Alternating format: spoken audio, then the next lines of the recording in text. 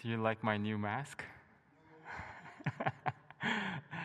Well, I'd like to welcome everyone to our church, and I've never seen this many people at our church for the past 7 months.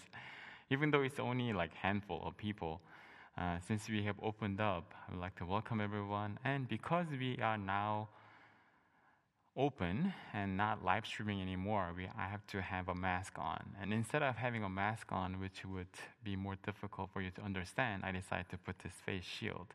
And sometimes there'll be reflections on the face shield, but please excuse me, and this is the way that I can at least protect you and protect myself and be safe. So please excuse the reflections on my face.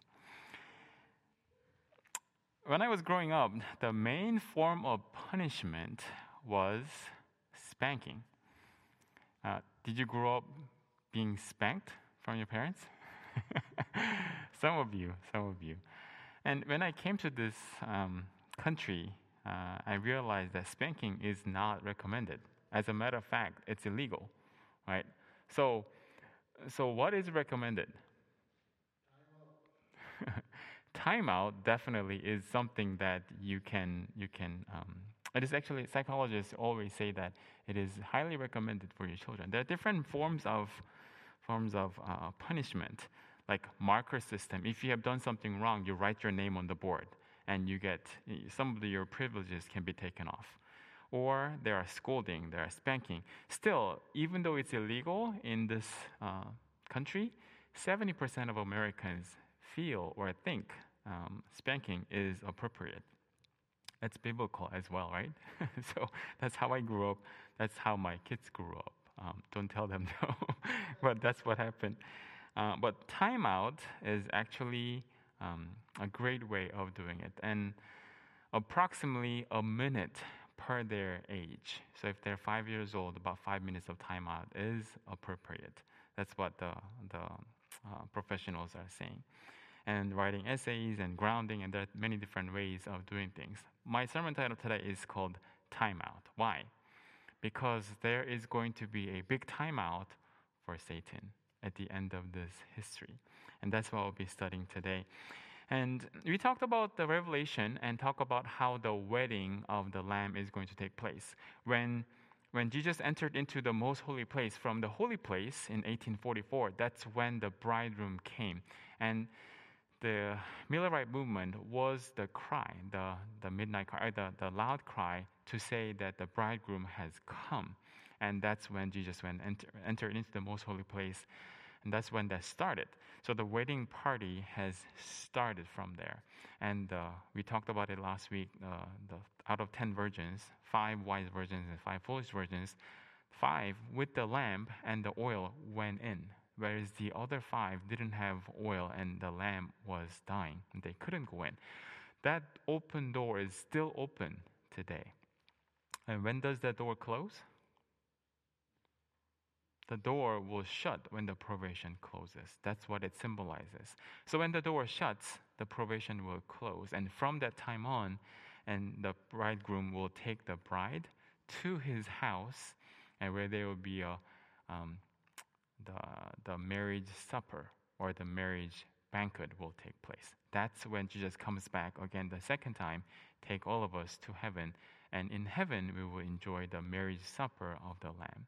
But right now is a time of marriage, and the door is about to shut. And that's what we need to do. We need to prepare the lamp and the oil, and we need to go inside. Follow Christ into the most holy place, where he is doing the work of blotting out sin. And that's the task that we need to do. That's what it means to follow him inside the marriage event, or following him inside the most holy place.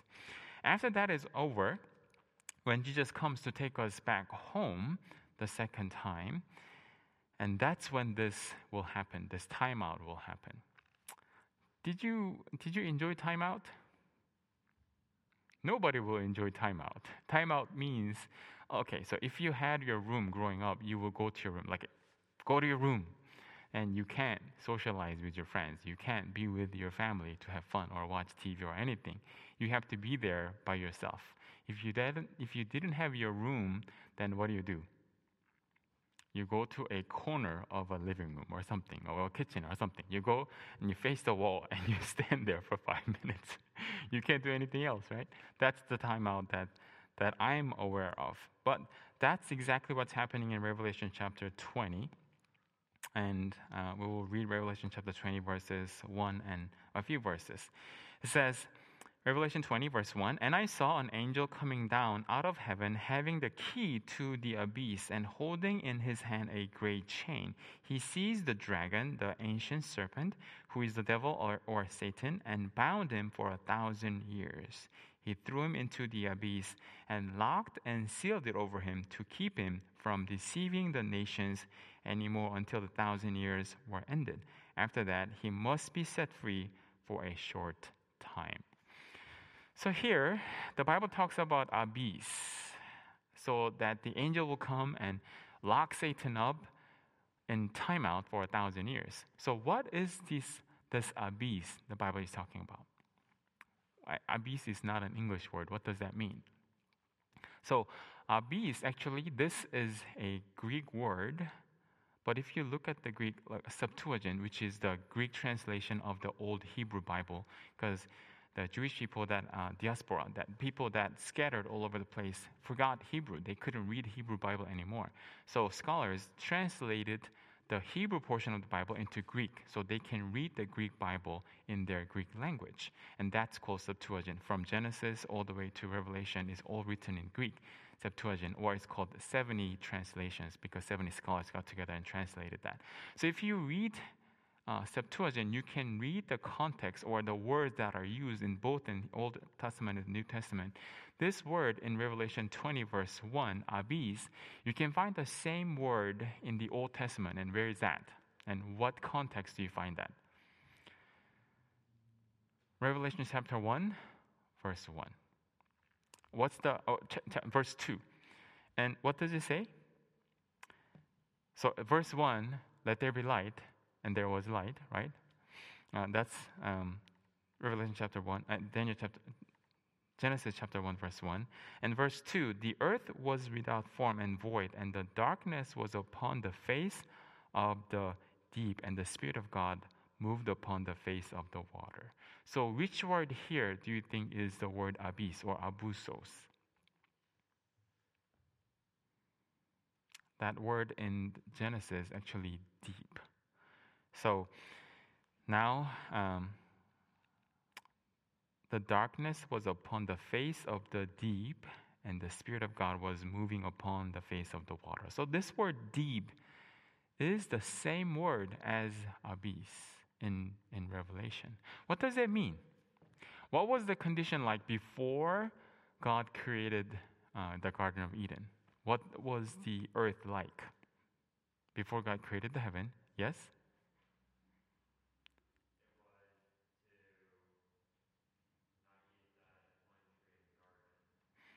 Right?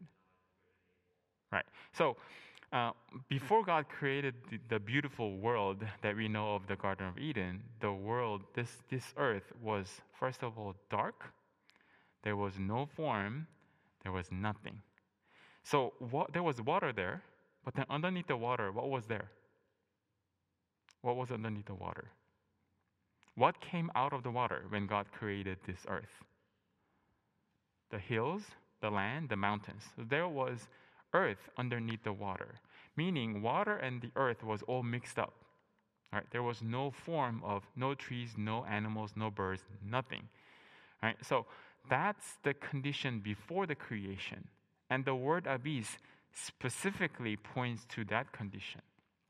So when Satan is locked up in this place for 1,000 years, that condition is going to be just like before the creation. It's like decreation. That's not a word, but if you were to imagine that, it's like creation reversed. That's what the condition of where Satan is going to be locked up in. That's the word abyss. And verse 3 says, "Deceive the nation no more." So Satan we know as a deceiver. He loves to deceive and he loves to go tempt people. Why does the Bible say he cannot deceive anybody? Why? Yes? Yes. So there is nobody that Satan can tempt because, well, first of all, everybody knows this, but let me give you some evidences. So nobody will be alive during the 1,000 years and nobody to tempt, basically. Revelation 19:19 through 21 says, the beast and the false prophet were thrown alive into the fiery lake, and the rest were killed with the sword coming out from the mouth of the rider of the horse. So basically, the beast and the false prophet, they will be thrown into the fire and they will be killed. And anybody, all the wicked people that are alive when Jesus comes the second time, what's going to happen to them?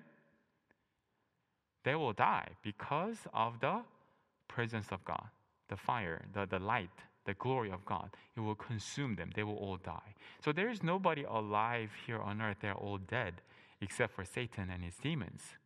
And what about the righteous people that are alive and that are resurrected when Jesus comes?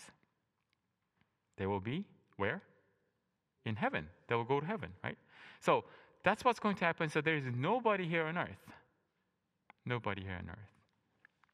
And we'll come back to that point later on. But it talks about the lake of fire. Now, when does the lake of fire happen? Is it before the 1,000 years or after the 1,000 years?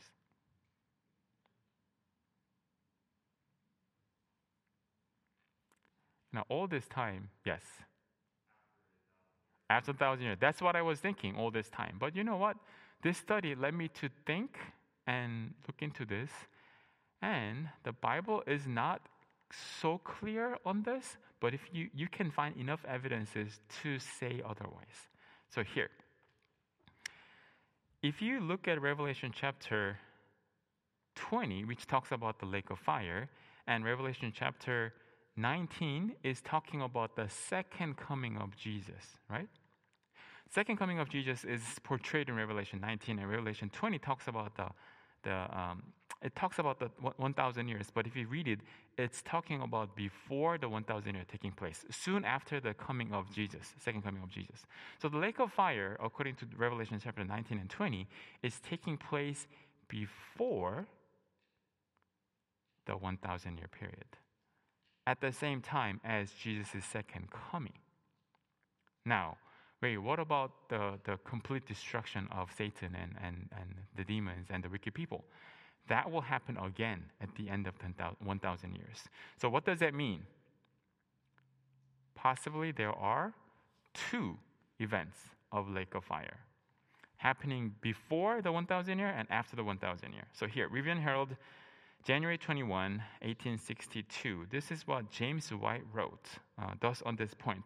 So, if you please, there are two lakes of fire, one at each end of the 1,000 years. So go home and study yourself and see if that is true. Okay. Now, all the saints are moved to heaven. 1 Thessalonians 4, 16 through 17. For the Lord himself shall descend from heaven with a shout, with the voice of the archangel, and with the trump of God, and the dead in Christ shall rise first. Then we which are alive shall be caught up together with them in the clouds, so to meet the Lord in the air. So shall we ever be with the Lord. This is a beautiful promise that God has given. So, when Jesus comes, who is going to rise first? The dead in Christ will rise from their dead. And those of the righteous that are alive, meaning the people who have gone through the Jacob's time of trouble, will alive, and they will join them. And where are they meeting Christ? Here on earth? No. It says in the air. So all of a sudden, you will see all the dead people that came out from their tombs, and all the people that are alive that have gone through the troubled time, and all of a sudden they will start to levitate and float to the cloud. So the cloud where Jesus is coming and with the angels, 10,000 and thousands of angels that are coming, they're not going to come and touch down on the ground. They're going to stay up in the air. And the saints will go up to meet Jesus and the angels up in the cloud, while the rest of the wicked people are dead on the ground. So when you see in the future someone say, "Oh, I am Jesus, I've come again the second time," and Jesus has this halo and this shining, and the clothes are shining with white glory, you know that's fake. Satan imitating Christ, because the Bible says clearly Jesus will not come to this earth. His feet will not touch the ground. We would rather go up to meet him in the air. So please keep that in mind as the Bible says. And again, John 14, 1 through 3, that promise, "Let not your heart be troubled. There, in my Father's house are many mansions." So these Bible verses talk about how the saints will go up to heaven and will stay up in heaven for how long? 1,000 years. So that's what we will be doing. So Jesus will not establish his kingdom here on earth when he comes the second time. Rather, we will go up to heaven for 1,000 years. And during the 1,000 years, something will happen up in heaven and something will happen here on the earth. We'll talk about that.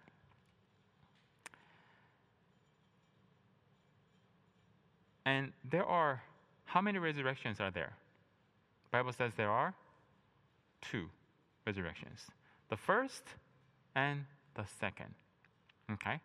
So the first resurrection is, so here, John 5, 28 to 29 says, "Marvel not at this, for the hour is coming in the which of all that are in the graves shall hear his voice, and shall come forth, that they have done good unto the resurrection of life, and they that have done evil unto the resurrection of condemnation."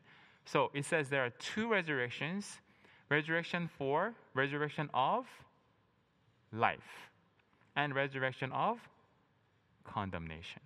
So people who have followed Christ and accepted him will come out resurrected in the resurrection of life. They are the ones who will go to heaven and be saved. But if you have rejected Christ all this time, God has given people many chances, but if you keep on rejecting him, or maybe you have followed Christ at the beginning at one point, but then if you rejected him at the end, then you will fall into this second resurrection category, unless you are alive when Jesus comes, and you'll be killed, and then you will rise again the third time, or the second resurrection when Jesus comes the third time. So the second resurrection is for the wicked. The first resurrection is for the righteous. Second resurrection is for the wicked. Right here, the verses. We just read John 5:29. There are 2 resurrections, and then 1 Thessalonians 4:17. The dead in Christ shall rise first. What does that mean? If there is a first resurrection, that means there is something else, right? So there is another resurrection which the wicked will be part of. Now, Revelation 20, verse 5 and 7. "The rest of the dead did not come to life until the 1,000 years were ended. When the 1,000 years are over, Satan will be released for a short time from this prison." So, the second resurrection is saved or reserved for the wicked people. And they would rise when Jesus comes the third time, after the 1,000-year period. Now, is that it? First resurrection, the second resurrection, is that all? Many Christians believe that is true. But as Adventists, and we believe in something else as well. What is that called? That resurrection is called the special resurrection. Bible talks about 2 different resurrections, and then now we are talking about the special resurrection. What is that? And who is part of this special resurrection? Now, Mark 14, 61 through 62 says, "Again the high priest," who is this high priest? Questioning Jesus. Yes. This high priest questioning Jesus at his trial is Caiaphas. So Caiaphas is questioning him, "Are you the Christ, the Son of the Blessed One?" "I am," said Jesus. "And you will see the Son of Man sitting at the right hand of power and coming with the clouds of heaven." You can find the same verse in Matthew 26:64. So here Jesus does he look like king in this place when he's tried and he's about to be nailed to the cross? Does he look like king? Does he look like God in his glory? No. He has his thorn of crown on his head, or I mean, he's beaten, and he looks like a prisoner. He looks like he's about to die. He's been dragged. He stayed up all night, and he's tired. He looks tired. He looks pathetic, basically. There's nothing that you can say he has this dignity and the glory of the king or God. He looks like a prisoner, dirty, and he's chained. Like, and Caiaphas is saying, and same with the other, like Pilate and other people, like, do something, prove yourself that you are God, then I will let you go. Look at all these people, they want to kill you, they want to crucify you. Do something. And Christ is silent the whole time. And this question, it was a very important question that Caiaphas asked. Are you the Christ, the Blessed One? And Jesus couldn't be silent here. And he said, I am. And he answered and said, you will see me coming in the glory, and you will see me sitting on the right hand of the throne in the cloud. And he had promised. And Caiaphas and all the other leaders that were mocking Jesus, persecuting Jesus, what do you think they felt in their heart when Jesus said that sentence? This dirty-looking person who's beaten up, who is looking tired, who is about to die. Like, you will see me in glory. And they're like, no way. I don't believe you. Do something now, I'll believe you now. But look at you. You look pathetic. I can beat you up and you can do nothing. But Jesus made the promise. And that promise, Jesus has to keep. So what's going to happen? So if you think about it, is Caiaphas alive now, today? The soldiers that nailed him on the cross, pierced him on the cross, are they alive? No. All the leaders, Jewish leaders, Pharisees, the priests, they're all dead. It's been 2,000 years. They're all dead. How can they see Jesus coming? Revelation 1:7, behold, he cometh with the cloud, and every eye shall see him, and they also which pierced him will also see him coming. How is this going to be possible? This is made possible only if they can resurrect and see Jesus coming in the cloud. Do you think they will recognize the face of Jesus? It'll be difficult to recognize because he doesn't look anything like what they have seen him. He looked pitiful, pathetic, tired. He had no glory in him. But now, when they see Jesus coming in the cloud, they will recognize his eyes. They will recognize his face.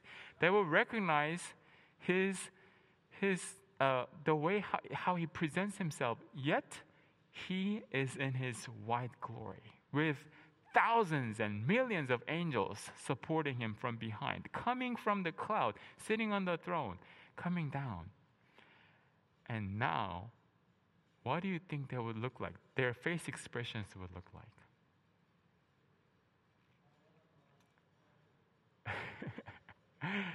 You know the Bible expression, rocks and mountains fall on us and hide me from the presence of God? That's exactly what they will say. So they have to resurrect and see Jesus coming. Jesus has to keep his promise. So in the special resurrection, so these are wicked people. They are supposed to rise on the which resurrection? The first resurrection or the second resurrection? Because they're wicked. They are supposed to rise for the resurrection of condemnation, which is the second resurrection at the end of 1,000 years. However, because of the promise that Jesus had made, they need to wake up and see Jesus coming. And they will rise around the same time as the first resurrection, the resurrection of the righteous. And they will see Jesus coming. And what's going to happen to them? After they have seen Jesus, oh, that's Jesus, that's true. He said the truth. And yes, he was God. And then they will die. From the presence of God's glory, they will die. So they will die how many times? 3 times. They died the first time, the natural death, and they will rise and they will die the second time at the special resurrection, and they will rise again the third time, and they will die the eternal death the third time. So they will die 3 times. Poor guys. But that's what's going to happen to them.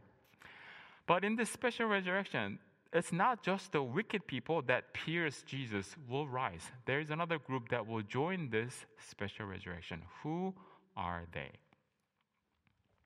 Here, Daniel chapter 12, verse 2, it says, multitudes who slept in the dust of the earth will awake, some to everlasting life, others to shame and everlasting contempt. So here, Bible talks about how some will rise to the everlasting life and some to shame. Not all. So Daniel is referring to only some people will rise, and some wicked will rise, and some righteous will rise. He's referring to the special resurrection here. He doesn't spell it out in the Bible, says this is a special resurrection, but that's what it's meaning to. Early writings, this is rather a long quote, but I would like to read it. It's on the screen. Early writings, page 285, paragraph 1, says this. It was at midnight that God chose to deliver his people. As the wicked were mocking around them, suddenly the sun appeared, shining in his strength, and the moon stood still. The wicked looked upon the scene and with amazement, while the saints beheld with solemn joy the tokens of their deliverance. Signs and wonders followed in quick succession. Everything seemed turned out of its natural course. The stream ceased to flow.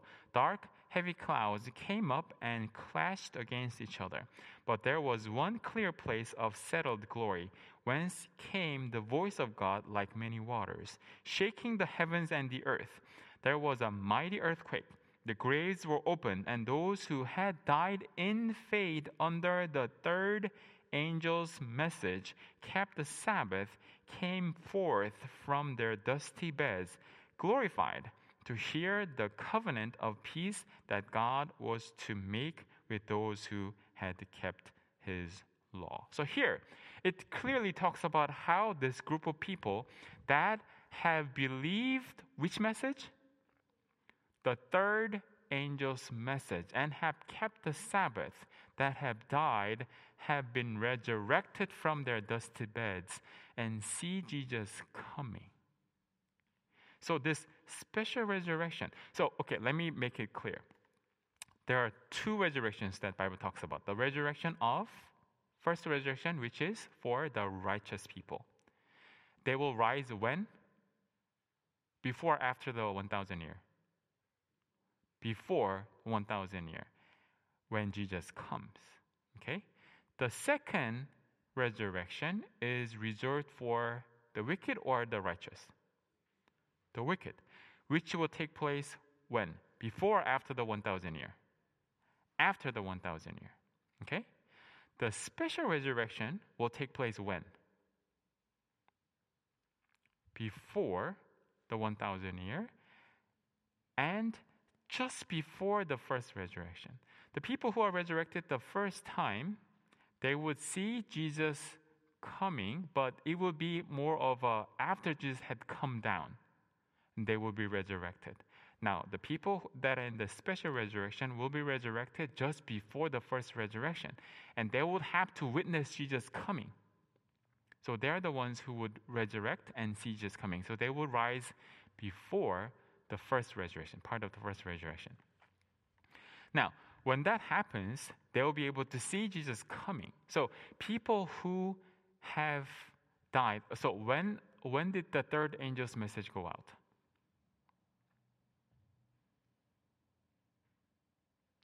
1844, around that time. That's when the third angel's message went out.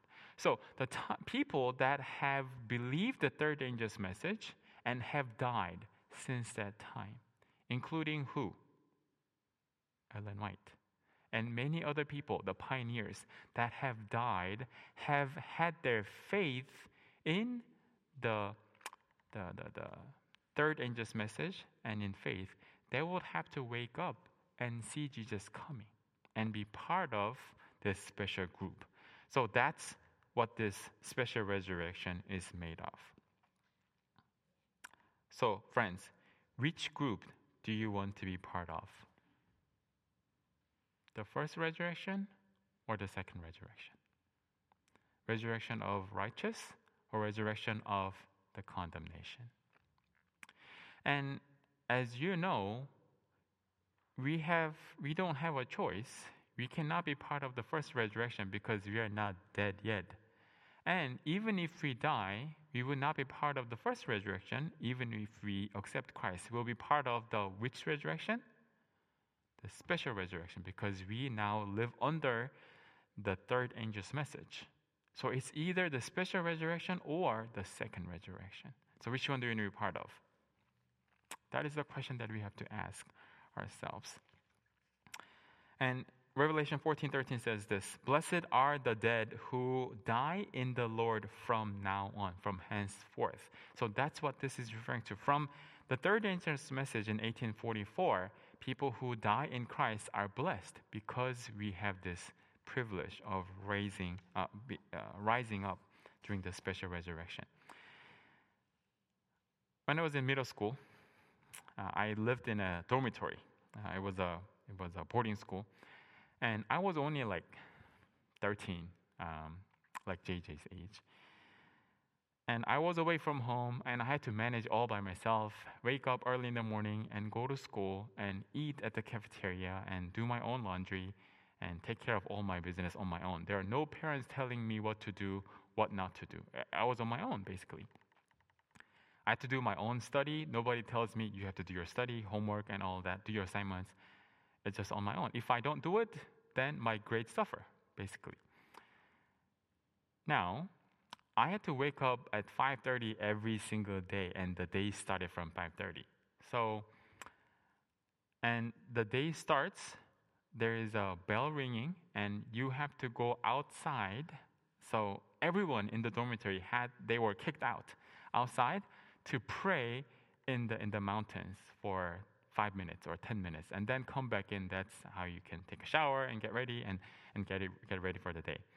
So sometimes that's when we wake up, 5:30. That's when we wake up. But sometimes you need to wake up earlier to prepare for your exams and whatnot, right? So then, to wake up early, what do you do to wake up early? What do you do to wake yourself up? What do you use? Alarm, right? So most people will use their what? Their cell phones nowadays to... Does anybody use a regular alarm clock to wake up today? Some people do. Some people do. I use my cell phone now. And how does the cell phone or your alarm clock go off when it goes off? What does it sound like? My cell phone will play a beautiful music, like birds singing or some kind of music. Or your alarm clock that has the digital numbers will go like beep, beep, beep, beep, beep, beep, beep. You hear that, right? When I was in school, what kind of alarm clock did I have? I had the bell one. You know that? The one that has a bell on top and the hammers going back and forth. For those of you who don't know what that is, I'll show you, demonstrate what that sounds like. If you can play the video.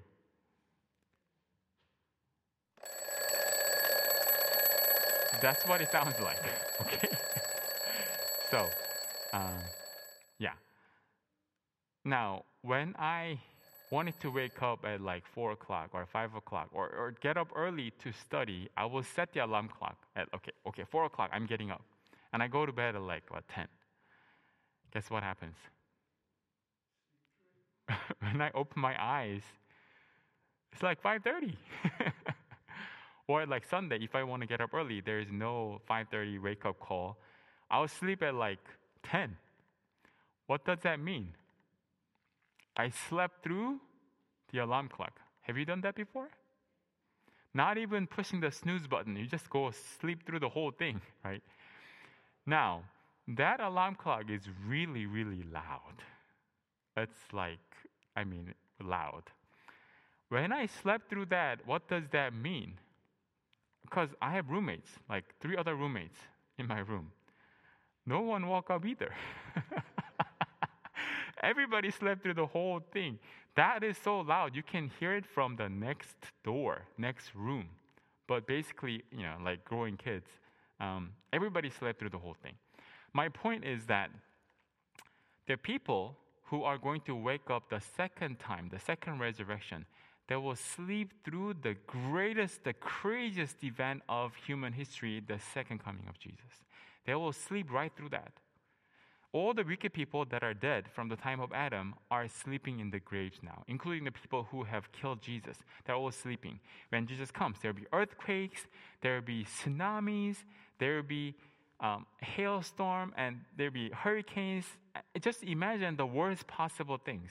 If you combine the earthquake, the tsunami, the hail, just anything, and wildfire, we have to say the wildfire. We have seen so many here in California. If you see all those things combined, the worst possible things, how terrible do you think the earth will look like? A beast. Basically, that's what's going to happen. And those people will sleep right through that. When they wake up, like, oh, what happened? The earth is in ruins, and Satan has been locked up in this place for 1,000 years. Now, do you want to wake up when Jesus comes, or do you want to sleep right through that? Like I slept through the alarm clock for 30 minutes, the loud banging alarm clock for 30 minutes. And all my roommates the same. I don't want any of us to sleep through the second coming of Jesus. Do you want to wake up when Jesus comes the second time? Or rather, do you want to stay alive when Jesus comes the second time and accept him and be part of that 144,000? Do you want to be part of that group?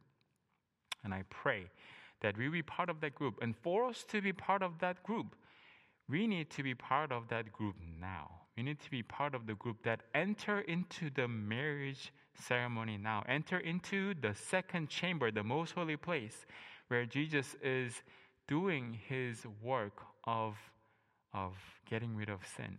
We need to enter in now before the door closes. When the door closes, it will be too late. So I pray that we will be part of that group. And before I do the closing prayer, I would like to, we changed our worship order a little bit. I'll be talking about the offering. You can go to the next slide. Tithes and offering. Today's offering is for NAD North American Division Voice of Prophecy. And let me try my Spanish. La Voz de la Esperanza. So that is Voice of Hope in Spanish. So that offering will go to those two costs for the loose offering. And the rest of the offering, you can collect it. And those of you who want to give your offering today, you can drop it off in one of those baskets at the end. As you exit, there will be a basket outside. You can drop it off as you exit. Or you can still give online.